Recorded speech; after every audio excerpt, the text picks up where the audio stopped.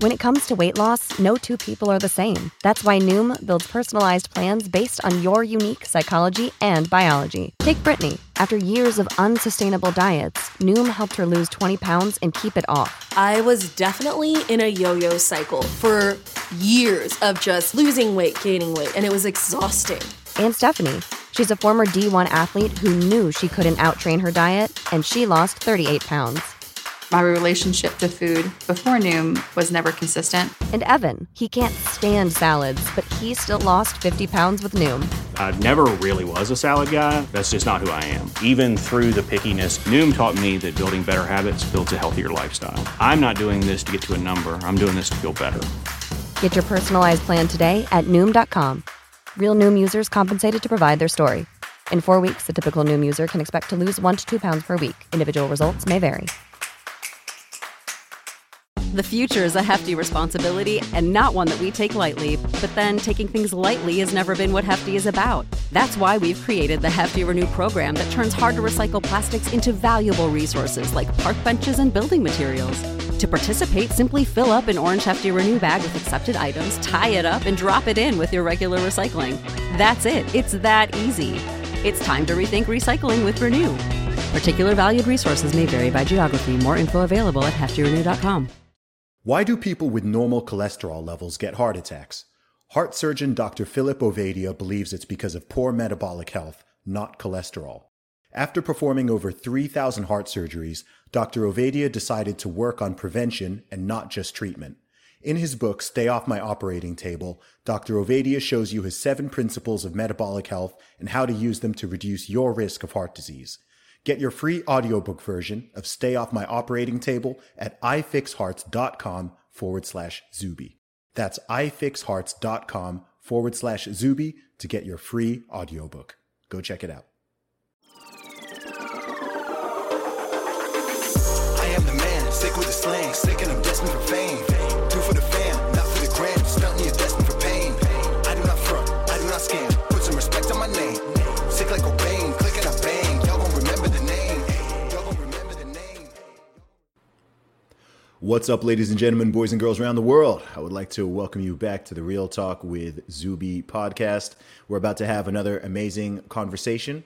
Today's guest is a writer and cultural commentator, and this is Rubes Awesome. Welcome to the show. Thanks so much for having me, Zuby. I'm very excited to be here. Awesome. It's an honor and a pleasure to have you.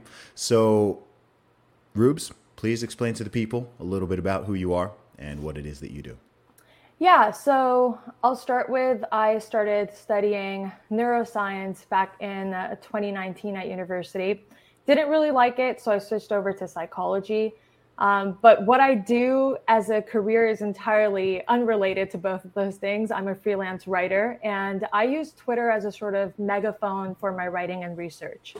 Some of the things that I talk heavily about on my Twitter is an idea that I was inspired by from Carl Jung. His psychology is really what set the stage for my ideologies, which are we're living in a godless world where meaning doesn't really exist. And so we're suffering from higher rates of mental illness. We're suffering from a loneliness epidemic. And I found that these things weren't really talked about at my university. When you study psychology in university, it's very much, what's the science of it? How do we make it so that we can use pills to solve all of the crises that people are facing? But when you read something like Carl Jung, he's talking about the human soul, which is an idea that nobody really talks about anymore. So that's what I'm largely interested in. And the question that I'm kind of debating in public is, what is God's role in people's life? And why is he still important today as he was years and years and years ago? Mm-hmm. When you say that we're living in a godless world, what do you mean by that? So I'll go back to talking about how in religion, many religions in the world, there is a concept that as we progress in society, scientifically and technologically, we're going to enter an era where people will forget that God created the world. We're going to enter an era where humanity is going to see itself as the greatest creation ever. we are God, essentially, and we can build all of these great things. And so we'll start worshiping ourselves. And I believe that this already started back in like the 17th century with the Enlightenment, when we let go of the idea of God's importance in our life. I'll quote this book that I read called The Ancient Regime, where it said that society and civilization shifted from eternal salvation. How do we reach eternal salvation? How do we get to heaven? To how do we achieve worldly satisfaction? What can we do in the world that can make our life fulfilled? And so that's essentially our goal now. That's what modern life is all about. How do I get wealth? How do I obtain the nicest things? How do I become happy? How do I become self-fulfilled? But we've abandoned the way to get there, which is through God. We don't mention God as much anymore. God is almost like a taboo world. People will use all sorts of other abstractions to talk about God, the universe, all these other words. Right. Yeah. Power. God is a taboo word. And alongside God, we've also forgotten that human beings actually have a soul. Right? For us now, it's like, well, human beings are animals with overgrown brains. We have chemicals that we can tinker with and we can program ourselves. But then what about the energy that's inside of us? What about that, right? That's been largely forgotten. And when you say that, are you specifically talking about the West, the modern Western world, or are you talking about the world? Because I often find that when people say the world, they really mean sort of a subsection of 1 billion people in a certain part of the world. Yeah, so I'll give you a bit of backstory on myself. I grew up in Pakistan. I spent a large chunk of my childhood there. We moved to Canada when I was 8. I've seen both sides of the coin. I've lived in a society, and I was raised by my grandparents. So I was even more in touch with the previous world, or they call it the old world, which was post-industrialization and all of that. So my grandparents were very religious, and they were very, not just religious, but spiritual in the sense that they believed in superstitions. They believed in magic, angels, demons, and they had these folklores and myths and stories that they would tell me. And then we moved to Canada, and I saw the flip side of the coin, which is a society that doesn't really talk about any of that, a society that is very focused on the individual, the material world, the rat race, essentially, of, you need to work, you need to make money. Religion has largely been forgotten. And I don't mean one single religion. I mean, even Muslims or Jewish individuals, Christians that live in the Western world, they're divorced from their religion in all aspects, right? Whereas if you go to somewhere like Pakistan, the same religions will be booming. There will be... there's like a call to prayer in Pakistan in mosques that's said very loudly over a speakerphone so that everybody can hear it. Nothing like that happens in the West. So yes, I would say that when I talk about the world, I do mean more of the Western world than I do, say, the Eastern world or South Asia or anything like that. Mm-hmm. I'm curious to know a little bit more about your background and backstory before we get back into some of these topics. So run me through, just tell me a little bit about your life. You said you grew up partly in Pakistan. You were raised by your grandparents, but tell me about your upbringing. Yeah, so I grew up in Pakistan. I lived there till I was 8, as I mentioned. I grew up with my grandparents because my dad, he moved to Canada earlier than us just because he wanted to make a living here and then sponsor us. So he was an immigrant to Canada. And my dad is my biggest example of discipline and sacrifice, and just like everything he is as a man basically set the stage for me of, how life should be lived. And so he came all the way here. He struggled, worked 3 different jobs just to make a living, buy a condo so that his kids could come here for a better life. And I have 4 siblings. There's 5 of us in total. And so we moved to Canada. And again, I saw this difference. Growing up, I was kind of in the middle of a cultural clash, right? So growing up at home, I was being raised, my parents are Muslim, and so I was being raised with Muslim principles, and values, and then you go out into a secular society and you almost face like this conflict of values and principles of what should I take, what should I leave. And so my childhood growing up was very dynamic. And that actually is what got me interested in psychology as well, because I really started to question, you know, how do human beings differ? How do human beings live in different societies? But at the very core of it, what's still the same about all of us? So I started having these questions. I attended university, and I was raised in a household where it's, you know, my parents came here for a better life for their kids. And so they were like, you should become a doctor. And so I went into neuroscience and I was interested in it. But a couple years in, I was like, you know, this really isn't for me. And so I started studying psychology. And that's when I came across Carl Jung and started reading him. He changed my life dramatically just because I was living in a secular society. But Carl Jung talks a lot about how even though we live in a secular society in the Western world, we still need religion and God and these symbols and myths that make our life more meaningful. So I started studying him. That's when I also joined Twitter. I think this was like in 2020. Got really serious about Twitter, started posting more content on that. And then my ideas really gained or caught fire, I would say, when I started saying, hey, what about the human soul? I feel like we've forgotten about the human soul. We're too focused on logic and reason, and we've completely abandoned what gives human life its magic, I believe. Mm-hmm. So our emotions, our dreams, our experiences, how dynamic and wide the human experience is, I feel like that's been kind of forgotten. So I started talking about that, and then I became a freelance writer. There's another thing that I'm very passionate about, aside from just psychology, and that's we're living in a world now where, especially the Western world, human beings are just chained, enslaved to like their work and their pills and alcohols and everything. That's just a way to cope with the life that we're living in the Western world, which is a very fast-paced rat race life. So I became a freelancer in 2020 when COVID hit because I wanted to break away from that. I wanted to kind of head in the more entrepreneur direction. And that was largely unheard of in my family. Like I only have one uncle who started his own business. Everybody else is like academia is the way to go.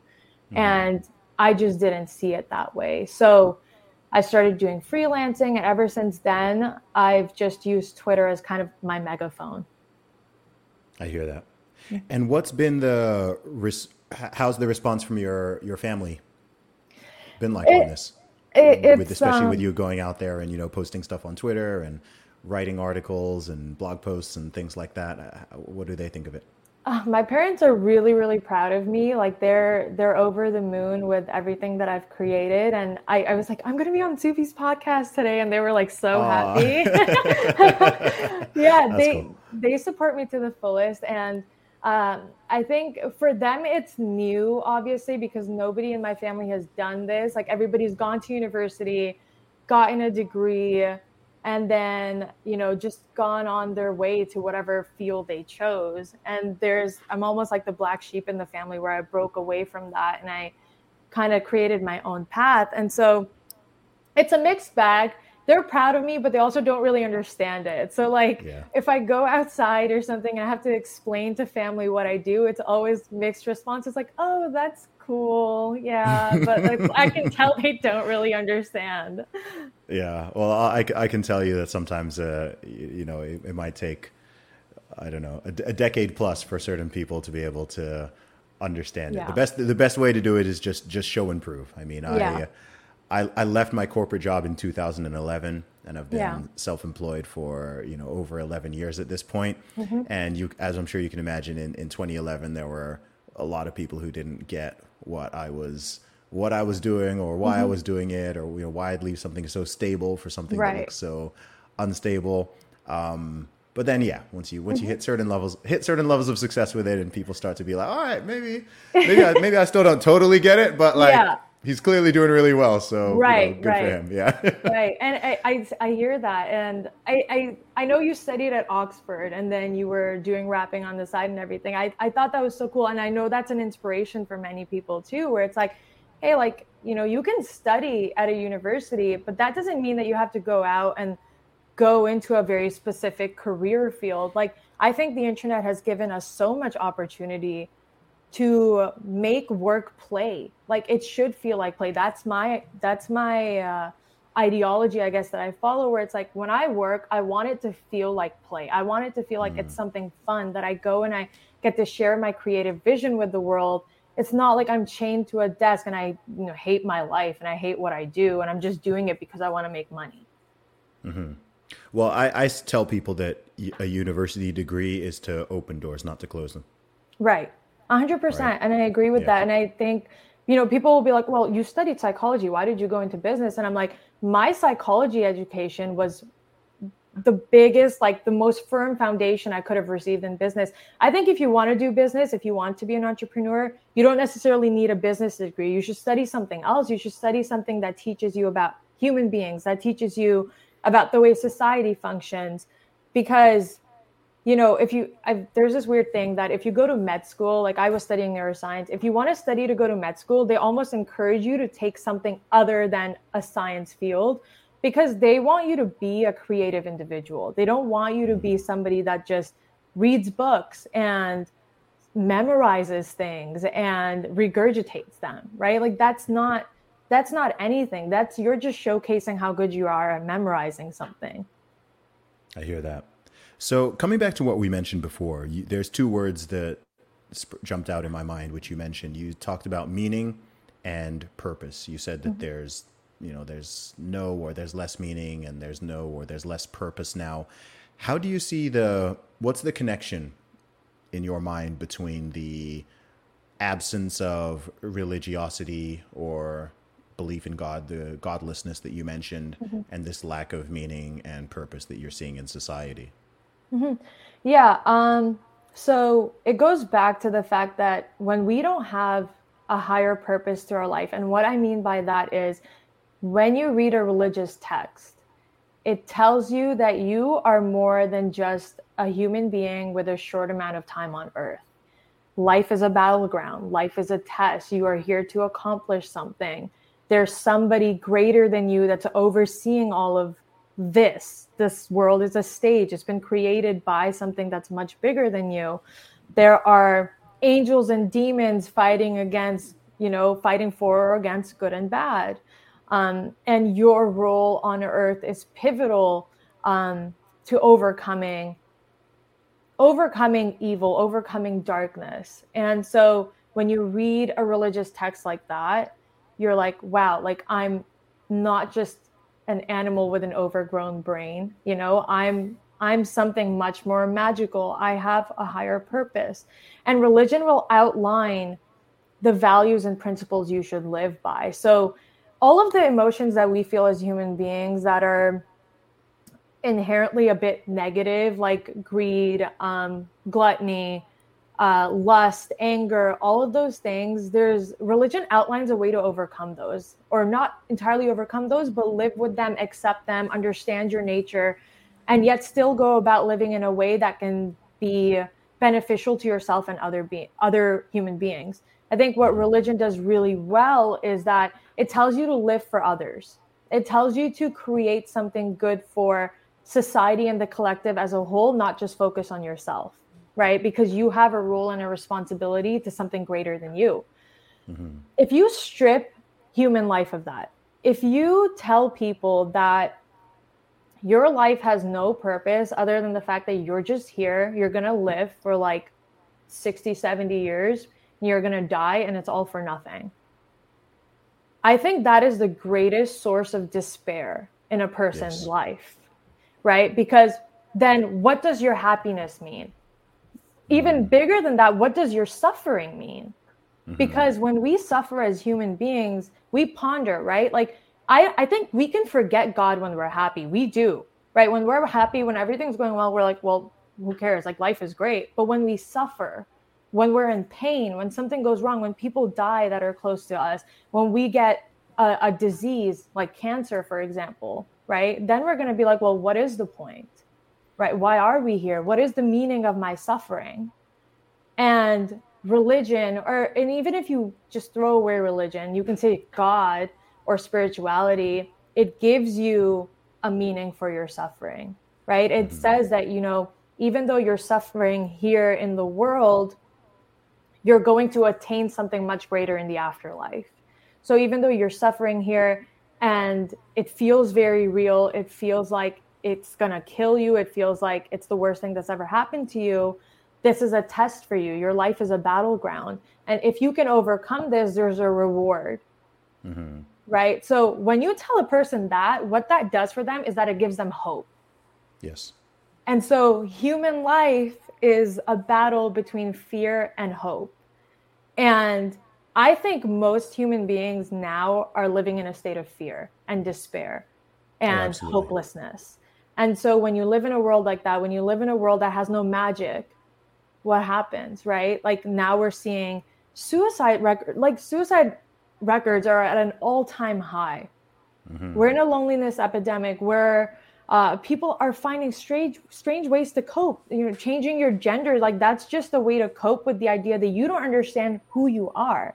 You don't understand why you're here. You don't know what purpose you serve. And so you can change yourself into whoever you want, but that doesn't mean you're going to find fulfillment. You can drink all the alcohol you want. You can take your medicine that's going to change the chemical imbalance in your brain.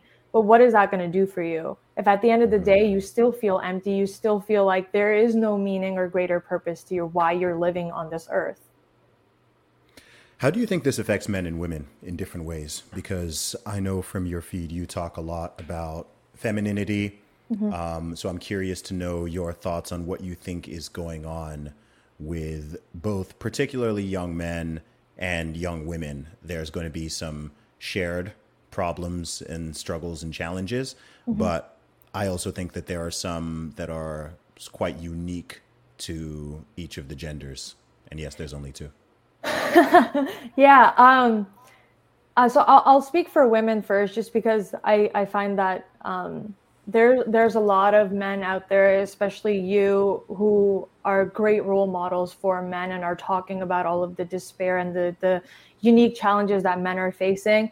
I would love to see more women doing that for other women, because here's the thing. I find that young women, especially I faced this when I was 16, when I was in high school, when a woman lives in an environment where her worth is her body, right? Her worth is her body. She's told that her value is in how beautiful she is, and nothing other than that. Or her value is in how much she can work. There's a very core part of femininity that's stripped away, which is, I believe that every woman is born to be a mother.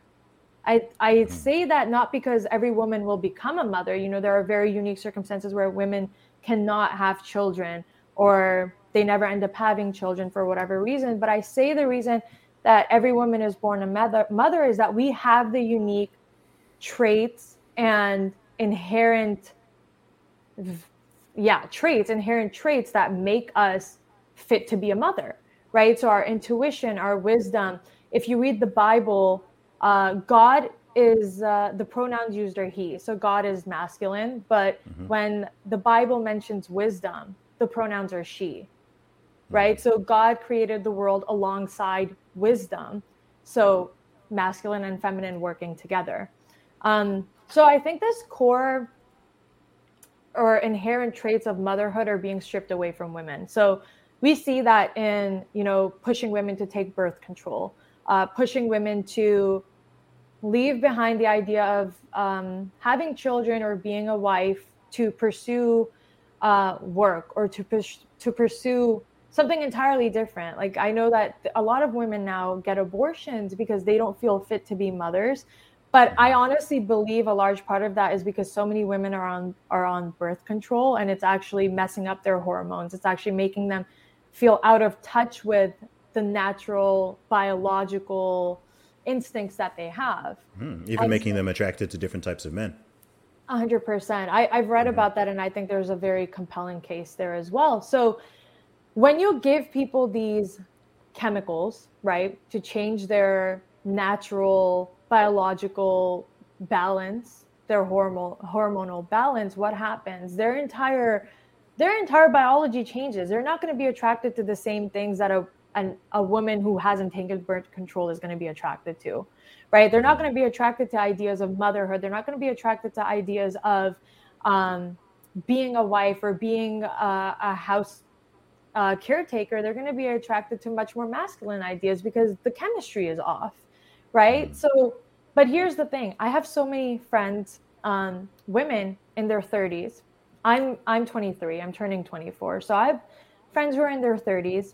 They all say the same thing to me. They're like, we went on birth control at a very young age, like 16, 17, some even younger, never got off birth control until their 30s. And the reason they started to get off their birth control is because that drive, for some reason, kicks into high gear. So when you hit 30, you're like, I actually want to be a mother. I actually, feel like I've been told a lie about the life I'm supposed to live. And so that kicks into overdrive. But then what happens is that when these women get off birth control, they don't know anything about their bodies. They don't know anything about womanhood. And so they're lost and confused at the age of 30 about how they're supposed to deal with their hormones, how they're supposed to deal with these desires, and how they're supposed to cultivate a life that is actually going to be suited to these desires. Wow. Yeah, that's heavy. I think both men and women in different ways have been knocked out of their,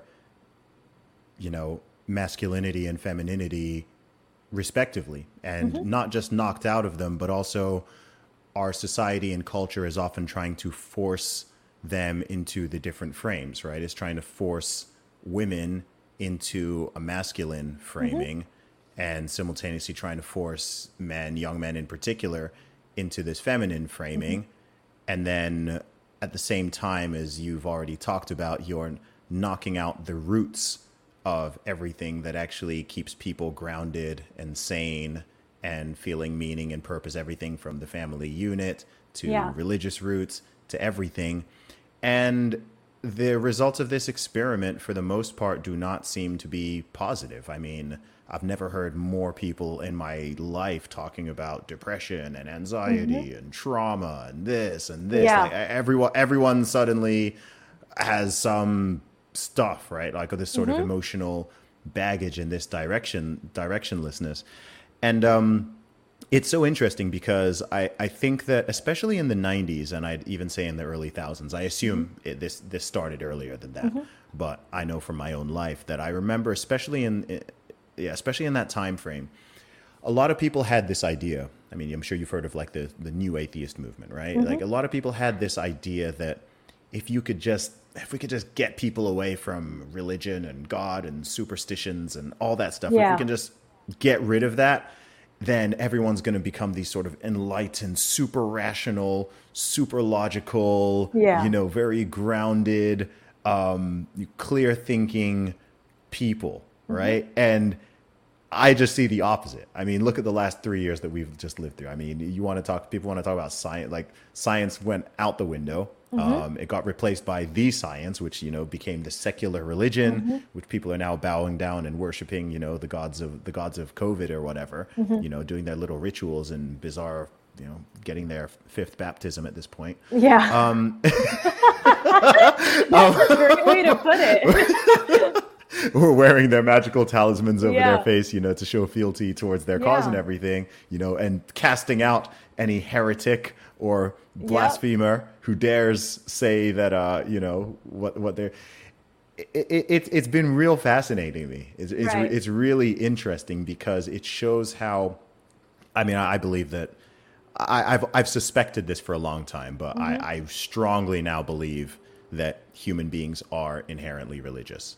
Right. And you can, when I say religious, I don't mean that everyone follows a traditional religion, but what I mean is human beings are designed to, have this desire for everything from a sense of, community, meaning, purpose, a sense of morality, a sense of something metaphysical that's outside of just what we can see. It's also why I kind of find it interesting how so many people who would describe them, a lot of people who are atheistic, how they still go on these searches for spirituality, or they're super interested in like psychedelics and, trying to get in touch with the soul. And I'm like, that's so fascinating to me. Because to me, that's like, you're still trying to find that thing, which for someone, with a more traditional religious worldview, you get that from your belief in God and your faith in your religion. But it's like, if you take that away, other people will find it in politics. People literally found it in the pandemic and everything around it.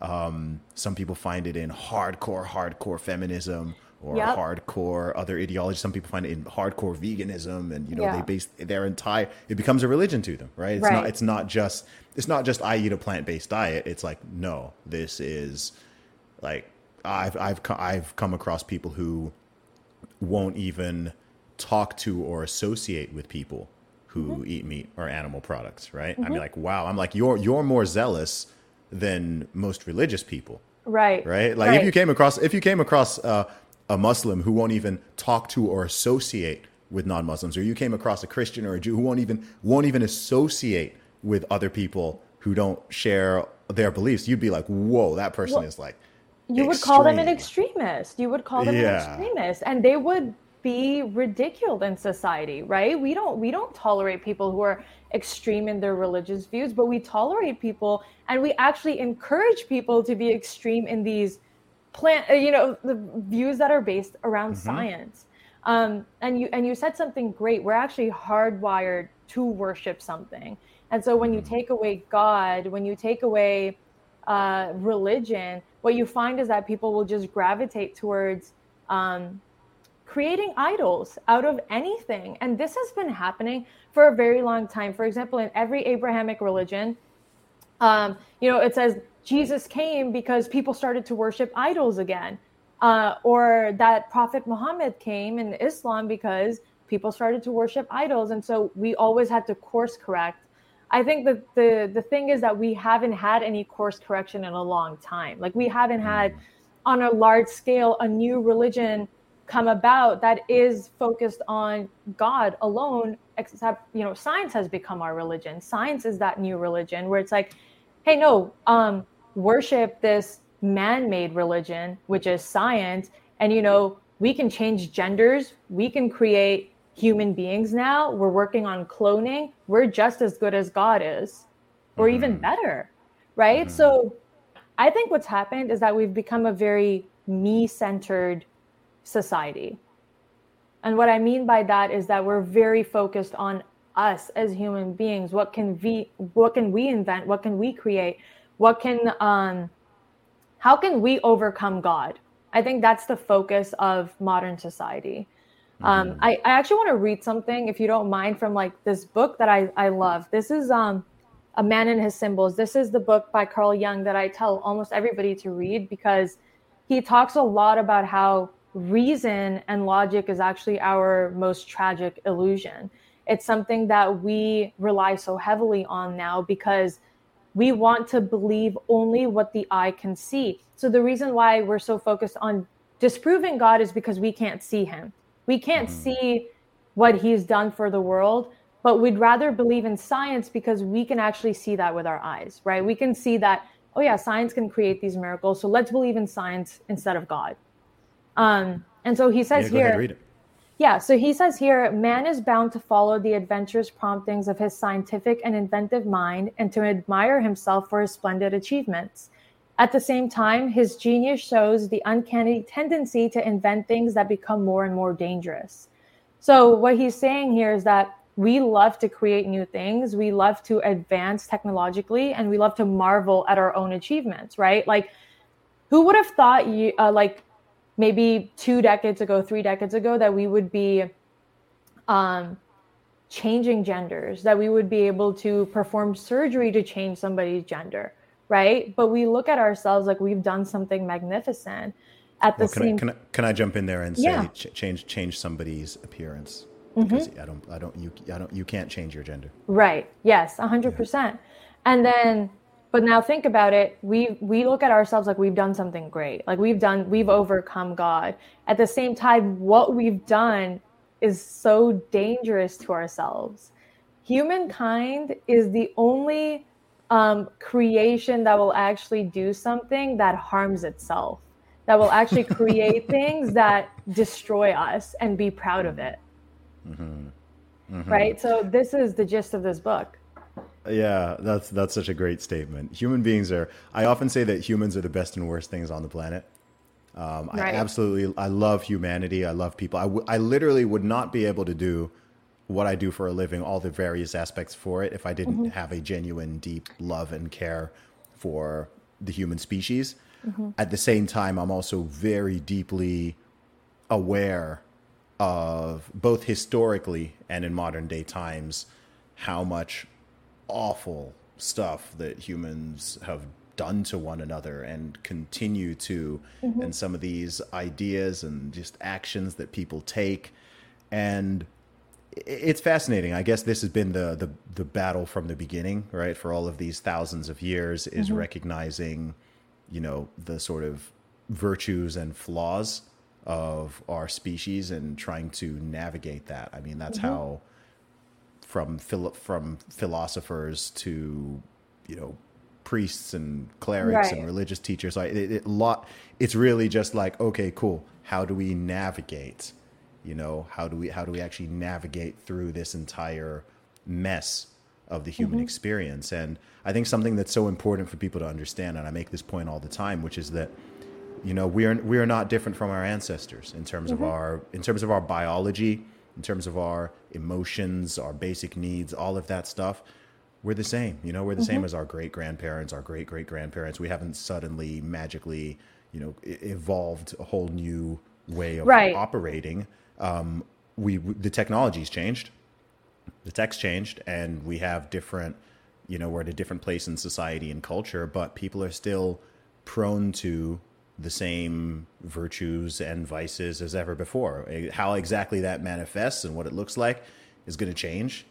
People didn't have social media and the internet a century ago, but people still had everyone just had their stuff. And I think every generation we get new challenges. I think you're doing a fantastic job of recognizing some of the challenges of yours and future generations, honestly, because it's real insight. The type of stuff you're talking about, especially in your 20s, I mean, it's real insight, because so many people just wander around and they're just stuck in the matrix, if you want to call it that, right? And they're not thinking about, okay, what's going on? How are these things connected?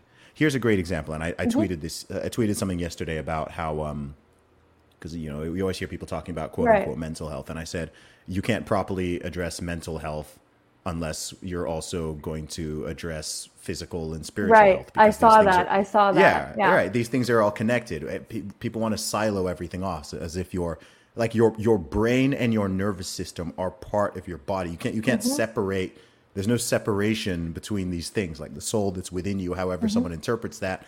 It's all integrated. It's not, okay, my brain is over there and my body is over there. It's like, no, it's all together, which is why when one suffers, other ones tend to. When one improves, other ones tend to. Anyone who exercises, long-term or short-term, the change it has on your mind. Yeah. When you're in a bad place spiritually, when you're feeling totally disconnected from God and disconnected from nature and disconnected from human consciousness, that has an effect on your mental health. That might actually make you less likely to want to eat the right foods or go to the gym. Similarly, you eat garbage, right? Eat a healthy meal and eat a garbage meal, and do that consistently, and you'll see, okay, like the fuel you're putting into your body is changing everything from your mental to your physical performance. It's affecting your sleep. It's affecting your mood, all of these things. And I think that back in the day, people, I think even though they didn't have the science to kind of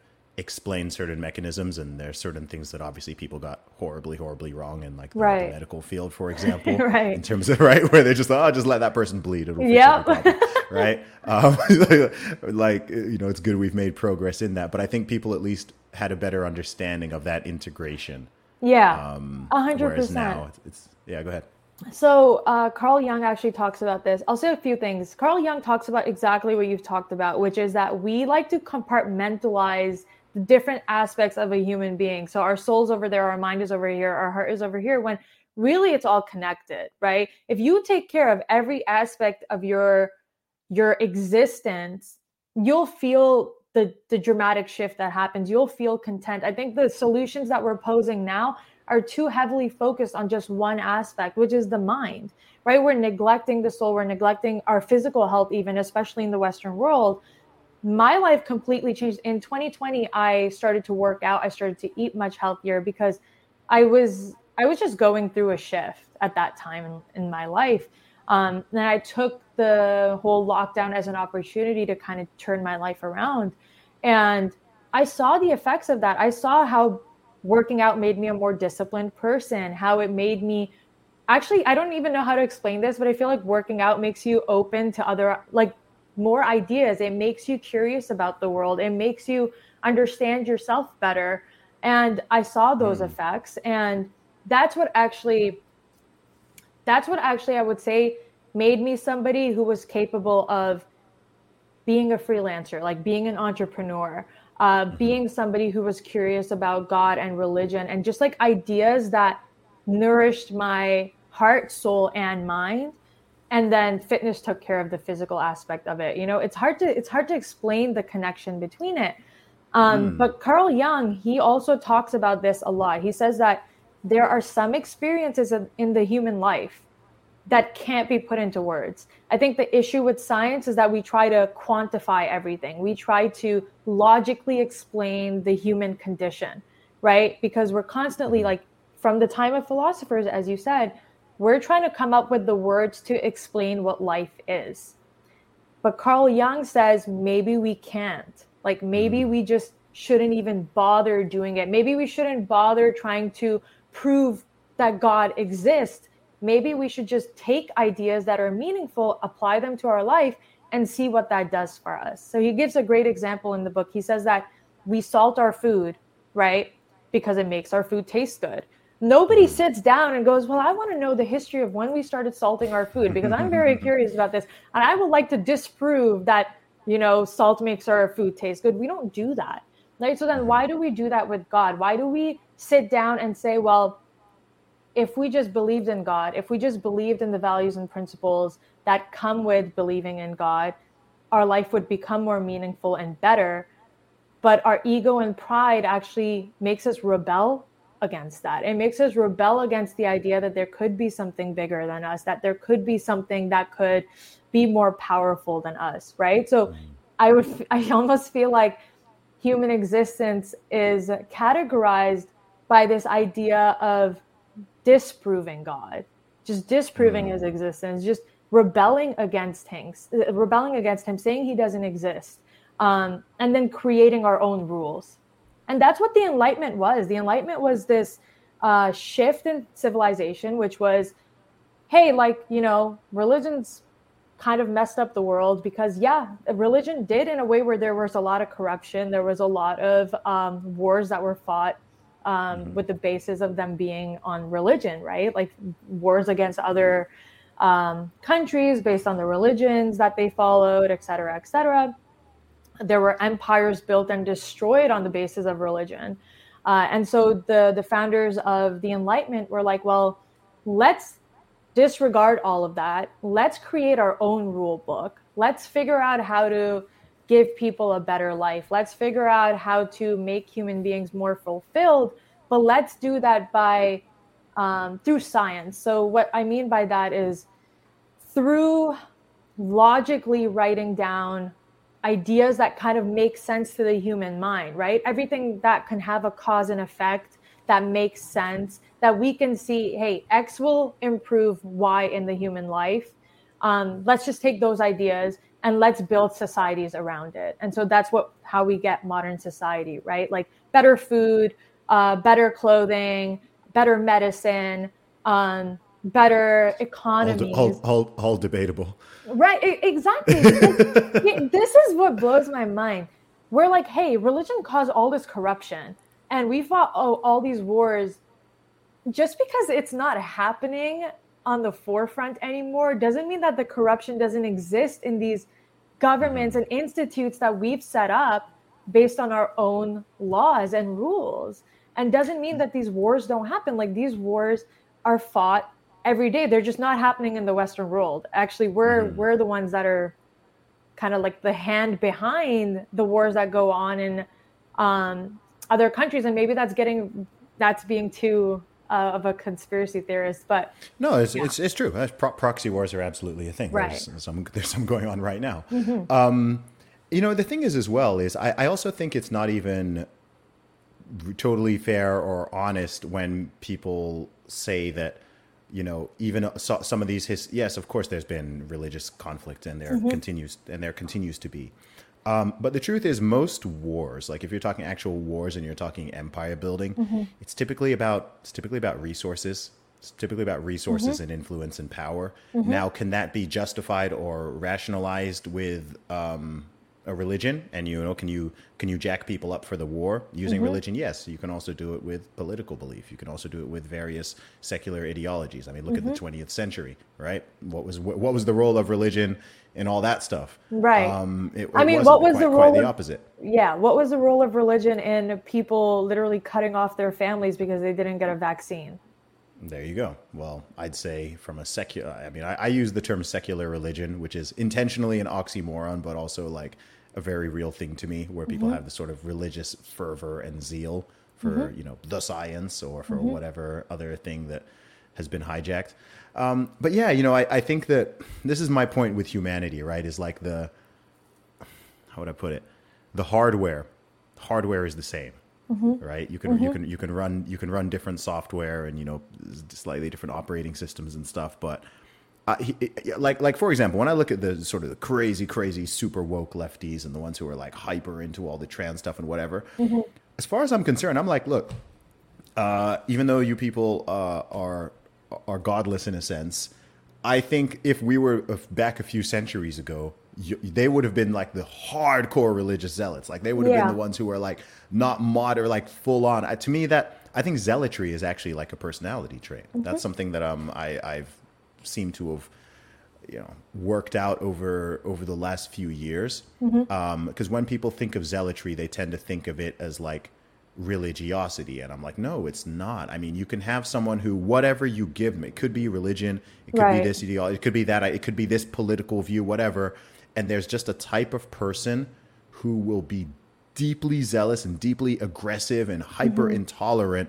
Like once they think they have the right idea or the right way of how things should be, and they cannot tolerate it. And that can happen on religious grounds with religious extremists. It can happen on political grounds with political extremists. It can happen on other sociocultural and ideological grounds. I think that's just like a personality type. There's just some people who are just extreme. It doesn't matter if they're right wing or left wing or it's like, the militant atheists, like not like someone who's just like, what, I don't believe in God. But the ones who are like, they're evangelical. There's evangelical atheists, right? They go around wanting to convert people and being very aggressive with it. They define themselves by their atheism, which to me is funny, because I'm like, well, if you don't believe in God, why are you like, why do you define yourself? I don't define myself by what I don't believe. And I think that would be weird for me to be like, well, I don't believe this, I don't believe that. It's like, well, what do you believe? Why don't you talk about what you believe rather than spending so much time and energy forcing your disbelief on others. Right. That actually makes so much concept. sense. I've never thought about that. Why is there a label based on what you don't believe? Like that actually is really funny. I've never thought about it like that. Yeah, it's odd. It's odd. And what also happens with that is it keeps people in fight mode. Right? If you define yourself by, it's generally much more positive, and people who I've generally found that people who define themselves by what they believe and what they support rather than simply what they oppose, tend to be a lot happier and more content, because then you're representing your beliefs rather than just attacking other ones. Do you see what I mean? So if it's just like, if you define yourself explicitly as an anti-theist, now you are basing your own life and mission and personality and the way, like, about attacking this idea of God and religion, instead of just being like, you know, okay, like that, I don't personally believe that or whatever, but it's just a different mindset. Yeah. And I see this with politics too. It's why I don't even really like, you know, I would never call myself, for example, anti-woke. Yeah. I wouldn't describe, right? Someone might be, oh, Zuby's anti-woke. And I wouldn't call myself anti-woke. Like, I'm pro personal responsibility. Yeah. I'm pro accountability. I'm pro self-improvement. This is my faith. This is my belief. Like, these are the things I'm for. Right. Does that naturally mean that I'm going to oppose certain things? Yes, but I don't like define myself as like an anti-woke crusader who's just trying to see everything that's woke and attack that and attack that and react to this and be outraged by that. Because also when that happens, you can be very easily triggered and manipulated. Right. I'm sure you've seen people who all they do, right? They just attack and criticize bad ideas. Yeah. They're not coming with good ideas and saying, okay, well, here's a better answer, or here's a better way to look at it. Yeah. It's just like, perfect example, anti-racists. Right. Anti-racists, right? This new anti-racism stuff, right? Where they dedicate their whole life to fighting the ghost of racism, right? They're looking for it and seeing it in places where, like, you or I can't even see it. I'm like, wait, I didn't even see it. And they're there and they're just fighting every day. Their whole Twitter account, their whole thing. They're writing books, anti-racism, I'm fighting racism. I'm like, bro, just don't be racist.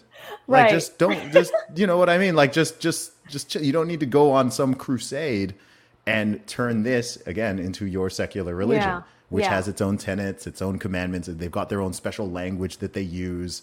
They've got their own version of original sin. They've got all of the framework, but none of the salvation. Yeah.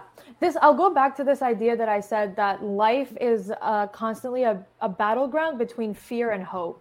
And so when you talk about, like, defining yourself from what you don't believe in, or using a negative, right? Saying I'm anti-racist or I'm anti-woke, you're using fear to propel your message, right? Which is that you should be afraid of X thing, but you're not really providing a solution. I think this is the biggest issue in politics right now, is all these labels that we've created.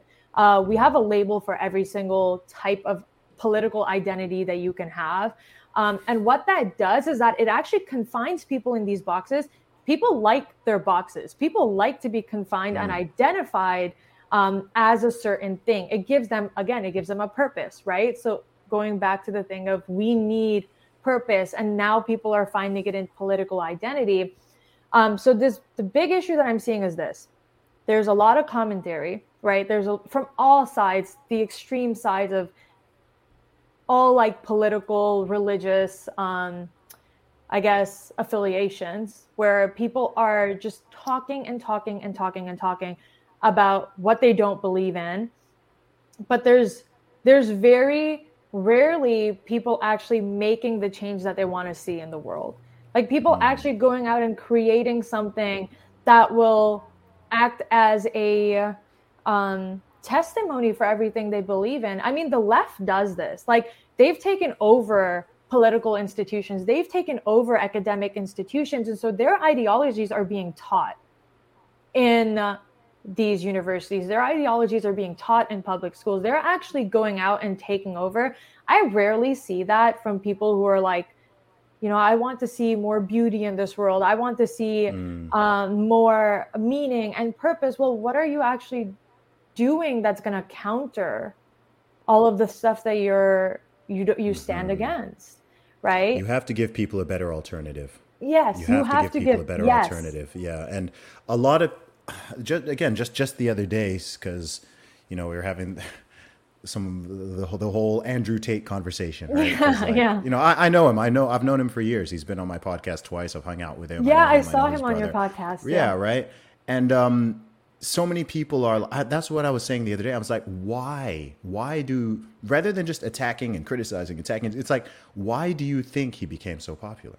Like, why? Like, what's the void in the world that he is speaking? What are the truths that he is saying that are not being spoken? Right. What are the, right. So yes, I can get, but this is, people are so jacked up on their emotions. They're like, well, what's this and this? They're caught up on these little things. And I'm like, look, and someone will send me a 30-second clip and they're like, well, defend this. And I'm like, I'm not defending that. I don't support that statement. Right. But I can understand and appreciate why there's this vacuum. Why did Jordan Peterson rise up? Like the 2016 to 2020, why? Like what was going on in the world that someone telling you to clean your room and take personal responsibility and talking about these old biblical stories. And, you know, I don't think in the 1990 or, 1998, he would have risen to such prominence, even if we'd had the technology, right? It's like, look, the world is in a certain space. Even if I look at what I do, I mean, and people who know me all around the world are just like, man, like, you're like just the voice of common sense. Right. Like, I'm listening to all you, like, and you're just making sense. And I'm like, dude, how have I managed to amass like approaching 2 million followers on social media in a few years by saying stuff I feel like I shouldn't even have to say. Right. I don't think I put anything out there. Like, cool. I'm good at articulating what I think, but literally I look at like 80% of my tweets and I'm like, why do I even have to say this? Like, this should be, this should be a given. Sense. Right. Yeah. And that's, I think, I don't even know why this is. And this is largely why I'm studying psychology as well, because I'm very interested in interested in learning about why all of this is happening, right? Like, why are people becoming so oblivious to common truths? And I'm always reminded of, like, I don't know if you've seen The Hunger Games, but in The Hunger Games, they show you a very progressive society that, dyes their hair, that's very, like, low IQ, and they enjoy watching people children in a stadium fighting to the death. Like, for me, that's actually very reflective of the society we're living in, because if you look at celebrities, if you look at the very well-off, wealthy individuals of the Western world, they are living in their own bubble. They are living in a bubble of privilege, and they can be willingly ignorant to what's happening to the rest of the world. They can just go off and do whatever they want and look weird and not actually care about anything because it doesn't touch them, right? So I'm wondering if that's what's happening. I'm wondering if that's affecting even people on a much larger scale now, younger generations, because we're living in a bubble of privilege. Even a person growing up in the Western world, you are living probably like a way better lifestyle, even if you don't have a lot, even if you're not rich, probably living in a way better lifestyle than somebody in Pakistan, I would say, that, makes, and so I went to Pakistan. When I went to Pakistan, I visited in 2020. I'm not even kidding. I was sitting down, I was eating my food. A little girl, and her clothes are like torn apart. She's covered in dirt. She's like 5 years old. And she's asking me for food because she's hungry. Yeah. And stuff like that, when you see something like that, it literally flips your world upside down. It completely changes your perspective. And so I came back here and I was like, wow, we live in such a privileged society. And it's not even a matter of, people are eating themselves to death.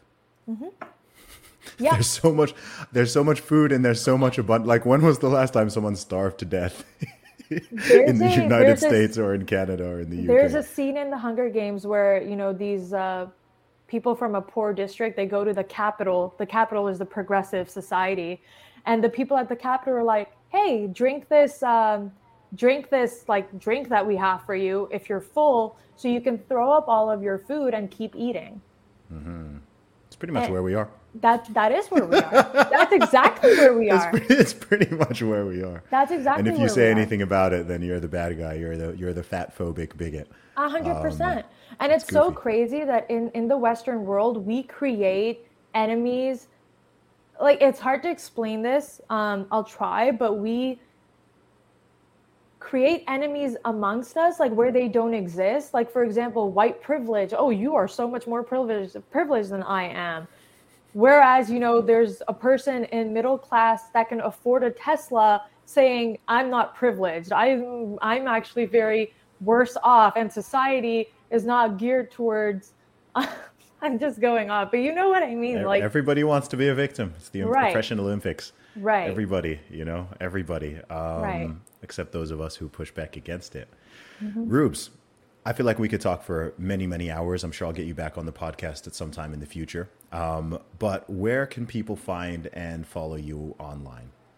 Yeah, so right now I only mainly use Twitter. You can find me on Twitter at TishRay or Rubes. You can look it up on Google. And I also have a Substack. It's linked to my Twitter. You can find that. I talk a lot more in depth about these concepts that we've talking about on the podcast. Awesome. You're a smart young woman. Keep it up. Thank you so much. Thanks, Zuby, for having me. This has been great. I appreciate you. Take care. I am the man, sick with the slang, sick and I'm destined for fame. Do for the fam, not for the gram, stunting you're destined for pain. I do not front, I do not scam, put some respect on my name. Sick like Cobain, click and I bang, y'all gon' remember the name. Y'all gon' remember the name. Support for this podcast and the following message come from Corient. Corient provides wealth management services centered around you. They focus on exceeding your expectations and simplifying your life. Corient has been helping high achievers just like you enjoy their lives more fully, preserve their wealth, and provide for the people, causes, and communities they care about. As one of the largest integrated fee-only registered investment advisors in the U.S., Corient has deeply experienced teams in 23 strategic locations. Corient has extensive knowledge spanning the full spectrum of planning, investing, lending, and money management disciplines. Leverage Corient's exclusive network of experts to craft custom solutions designed to help you reach your financial goals, no matter how complex they may be. Real wealth requires real solutions. For more information, connect with a wealth advisor today at Corient.com. That's Corient.com. Corient.com. For the ones who work hard to ensure their crew can always go the extra mile, and the ones who get in early so everyone can go home on time, there's Grainger, offering professional-grade supplies backed by product experts so you can quickly and easily find what you need.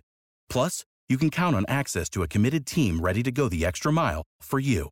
Call, click Grainger.com, or just stop by. Grainger, for the ones who get it done.